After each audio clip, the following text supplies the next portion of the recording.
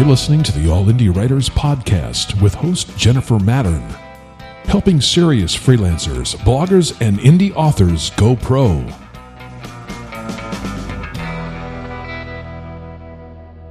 Hello and welcome. I'm Jen Mattern, your host of the All Indie Writers Podcast. Thank you for joining me today for episode number 4. You can find show notes and links to resources mentioned in this episode by visiting allindiewriters.com/podcast/4. In today's episode, I'm going to answer 4 blogging-related questions that were submitted as a part of the ebook giveaway from episode number 2. Let's just jump right in. 2 of today's blogging-related questions came from fellow freelance writer Anne Wayman, who runs aboutfreelancewriting.com. Her first question is this: my audience knows I don't spell well. I make no secret of it. Occasionally, some commenter will point out an error. That's okay, except when they get rude about it. How do you handle rude commenters? That's a great question, Anne, and I think it actually comes down to a few different things.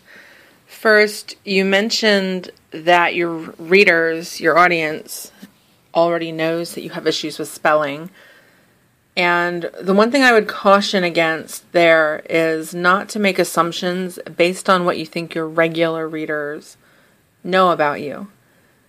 You have to remember that each month you're getting a lot of first-time visitors from search engines, from social networks, and from links on third-party sites. And those individuals, they could be coming in at any particular page. I mean, they might not be your latest content. It might not be one where you've discussed issues with spelling in the past, and they might have no idea. So when it comes to blogging, it's generally a good idea to look at everything from the perspective of a brand new visitor and to make sure everything can stand on its own. As for the issue of people commenting just to complain about a typo, there are different ways you could handle it. First, you could not reply to the comment and simply make the change. Another option is to make the change and then thank them in your comments. Or I know some bloggers who do not publish the comments that talk about their typos, but they will still make the change, and sometimes they'll shoot a private email to the commenter thanking them for taking the time to point it out. Now, some of those comments you're saying are on the rude side, and in that case, it really comes down to what you consider rude. A lot of writers are highly sensitive, where they'll take something as rude, even if it's not necessarily. That's something that I talked about with Princess Jones in episode number 3, when we were talking about negative book reviews and author reactions to them. And the same thing is true with bloggers. Sometimes we take things personally, even if they're not intended to be. And sometimes comments are harsh, and that's just a part of deciding to publish a public blog. You're going to have people who disagree with you. You might have people who are disappointed in the typos they find because you are a professional writer, and you're advising professional writers on your blogs. And I think those are fair, honestly. I think that readers have a right to expect more if they go to a blog run by a professional writer. That said, I don't have an issue with bloggers making occasional typos. I certainly make my fair share.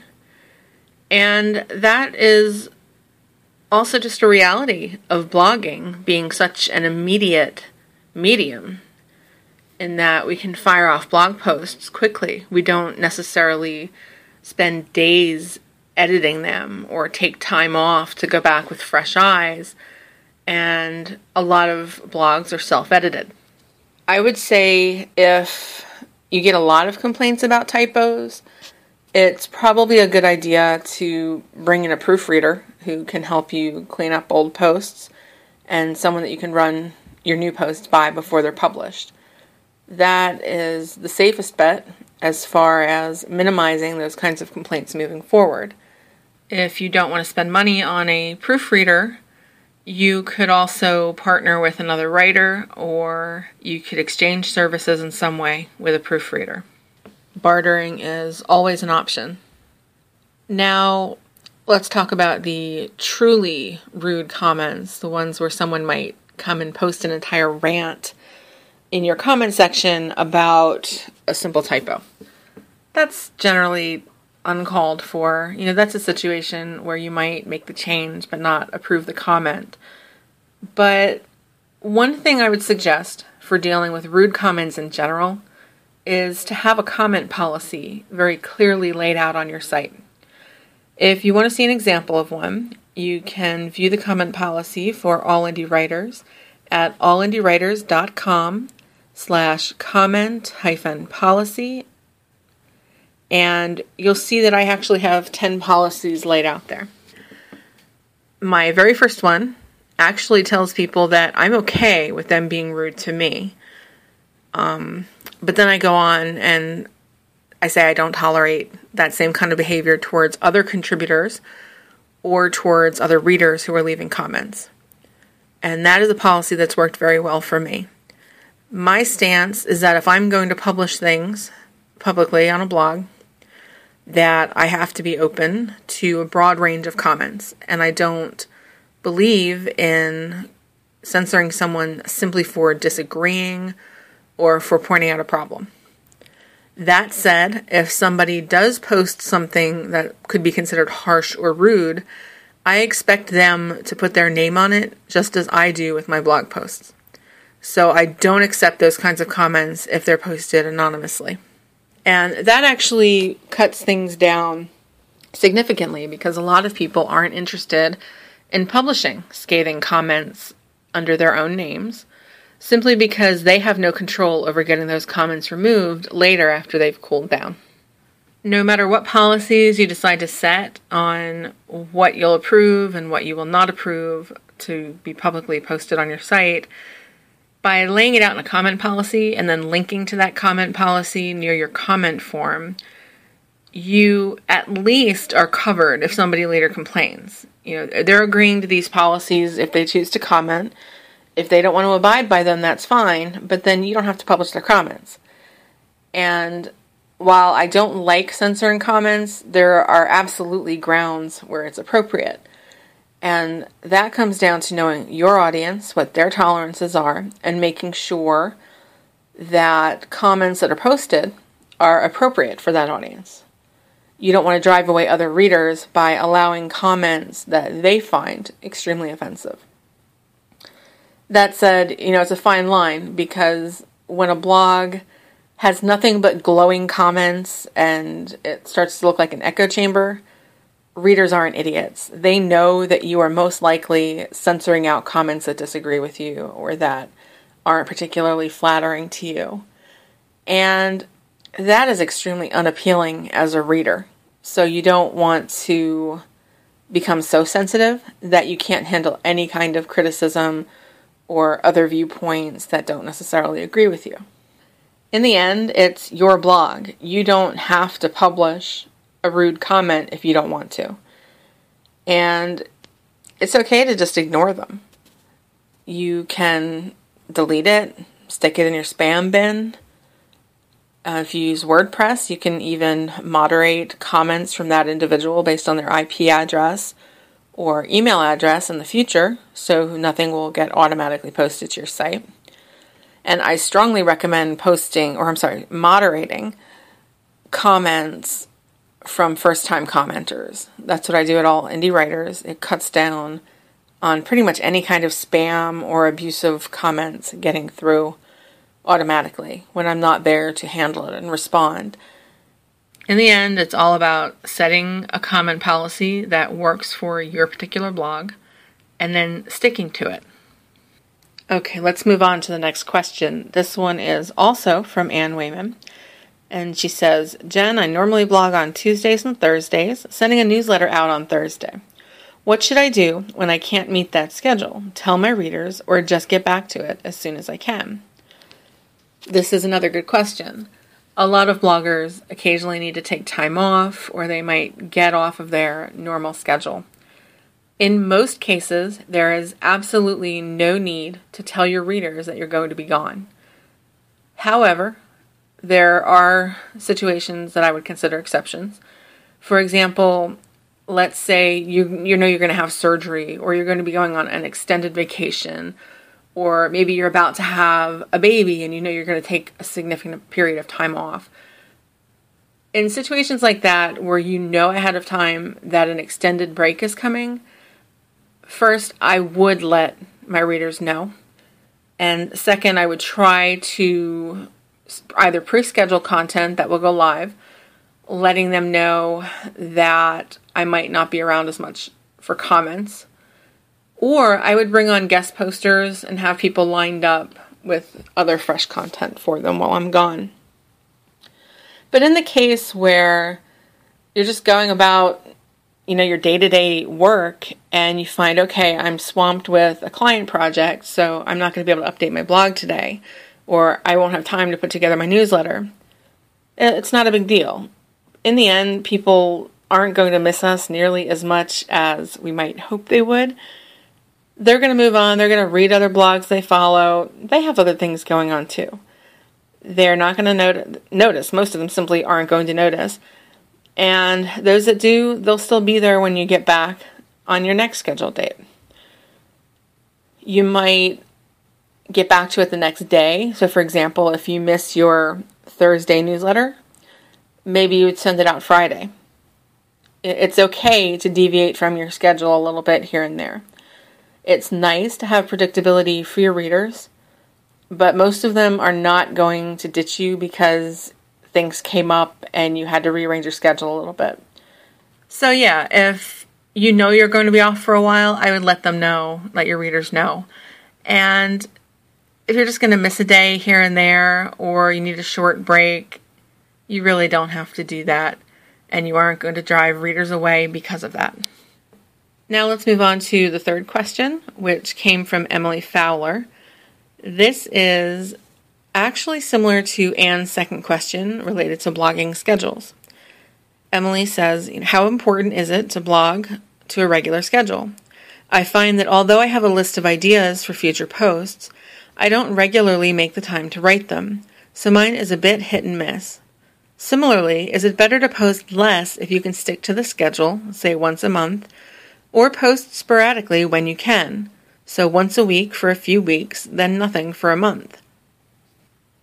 This is basically the same thing that I said to Anne, which is it's okay to deviate from a schedule. Yes, it's nice to have a predictable schedule. You are not going to drive people away because you deviate from it every now and then. In this case, Emily is talking more about your regular posting plans and what happens if you aren't necessarily sticking to a regular schedule. Again, it's okay. It's nice to have that regular schedule, but if you can't do it, you can't do it. In the example she gives, she says, would it be better to blog once a month and stick to that schedule, even if it means blogging less overall? Or is it better for her to post a little more sporadically, once a week, then taking a break, then maybe go back to that once a week schedule? In that case, I would say if you can do fewer posts and do them reliably, I would go with that, at least as a base. On the other hand, if you do find that you have more time to create more posts, schedule them ahead of time. So for example, let's say you stick with that one post per month policy and you're able to do that reliably. Well, then 1 month comes along and you do have time to write weekly posts. That's great. You have an extra 3 posts that month. Do you publish those posts during that particular month? You can. Or what I would do in that situation is to take those 3 posts, publish 1 extra post that month, and schedule the next 2 for the next 2 months. So now you have a 3-month period with 2 posts per month instead of 1. It increases your posting frequency. It accounts for you having more sporadic writing time. And you can probably come up with 1 or 2 days every quarter where you can do that again and have an extra few posts ready to go to line up for the next few months. If you can do that, great. If you want to post more one month, then post more one month. It's not going to hurt anything. Consider it testing. It never hurts to play with your schedule and test and see how your audience responds. If you find that you're getting a lot more traffic, you're getting better ad revenue, making more ebook sales on your blog, getting more comments, more social media shares, then maybe that will light a fire under you to stick with that schedule. So go ahead, play with your schedule. It's okay to do that. Be predictable when you can, but don't be afraid to change things up. Now I want to tackle a question that was submitted by Carrie Lynn Engel. Carrie Lynn asks, I'm thinking of starting to outsource the writing of one of my blogs for the first time. What are your tips for finding good writers and optimizing my workflow to be the most efficient so I save time by outsourcing? I have outsourced content for about a half a dozen of my blogs over the years, including this one, when it used to be allfreelancewriting.com and I had a team of regular contributors.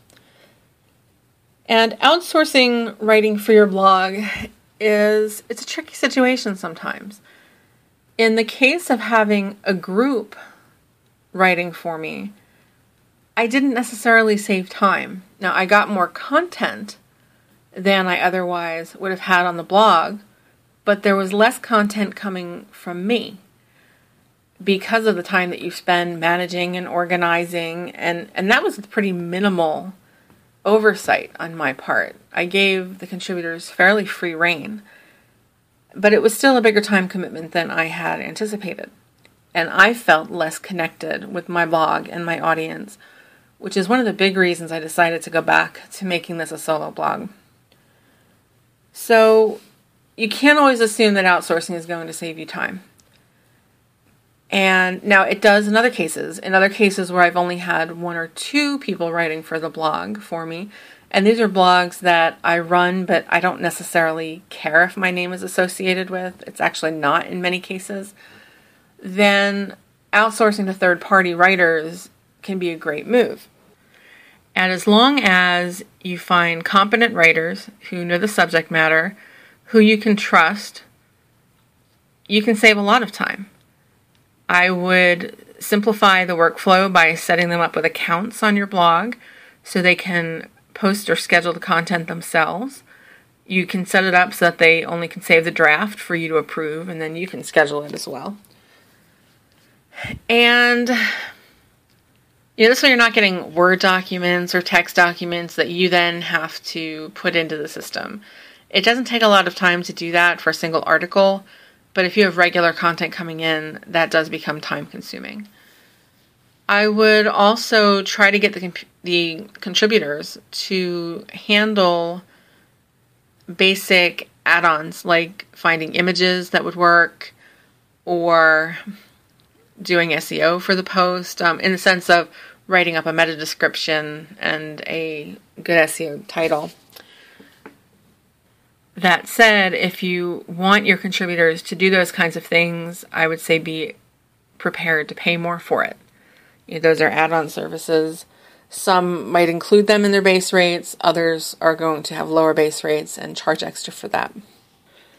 If you're going to be outsourcing content to multiple contributors, it might also save time to hire one of them or even somebody else to serve as an editor for the blog. Somebody who can proofread the content as it comes in, make sure all the links work, make sure things are formatted properly so that they look as good as they can on your site. Those kinds of things take time.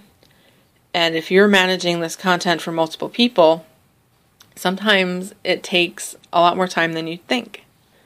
Now, when it comes to finding good writers to help you prepare blog content, I would say start with people you trust. All but one contributor that I've hired has been somebody that I already knew and I already trusted. It was somebody who was already familiar with my sites, who was familiar with me and what I was trying to do with those sites in some way. So, for example, with All Freelance Writing, I was already familiar with that whole group, that team. And I brought in the first few. They might have been readers of the blog. Yolanda Prinzel, for example, I was already friendly with her. Chris, I was a reader of his blog, and I knew him from another community. Rebecca had actually started the blog with me. All Freelance Writing used to be sixfigurewriters.com, which was a group blog. And there were 5 of us blogging there, and Rebecca was one of those 5 individuals. When we decided to disband the group blog, that was when I rebranded my content there and turned it into All Freelance Writing. So it was a no-brainer to bring Rebecca back in. I would always start with people that you already trust. And if you do have to go out and find other people, advertise only if necessary. Start by asking for referrals from other writers, other bloggers that you know, especially if you know that they've worked with contributors. Find out who's written for them, were they happy with them, what issues came up. And then if you do have to advertise to find someone else, I would stick to job boards or sites that are highly tailored to freelance writers, especially ones that you would even consider checking if you were looking for work. I would probably avoid things like Craigslist. You could use a job board. Obviously, you could use the All Indie Writers job board. plug. You could use ProBlogger's job board. Now, the risk with using some of these things is that you'll end up getting overwhelmed by the number of responses you receive.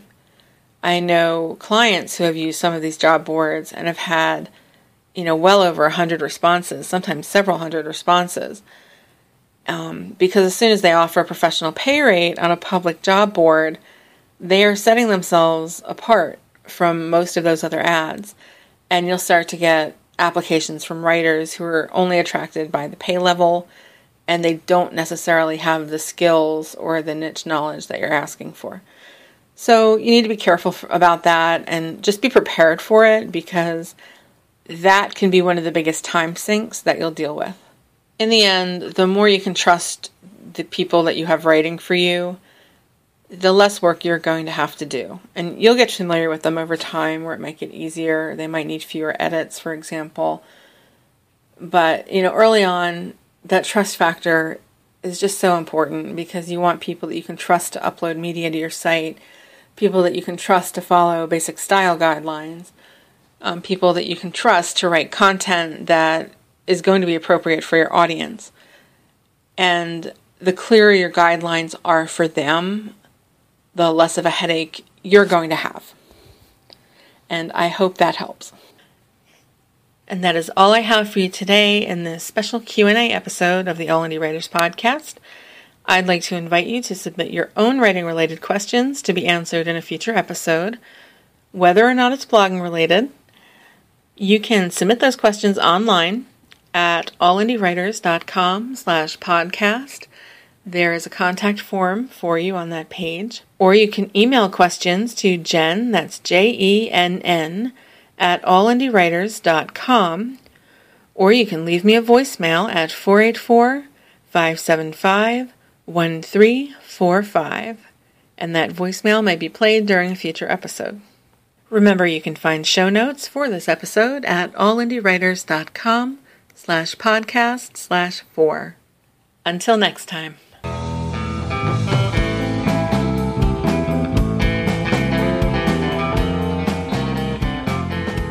You've been listening to the All Indie Writers podcast with Jen Mattern, a freelance theater production. Freelance theater. It's all writers need for life's little episodes.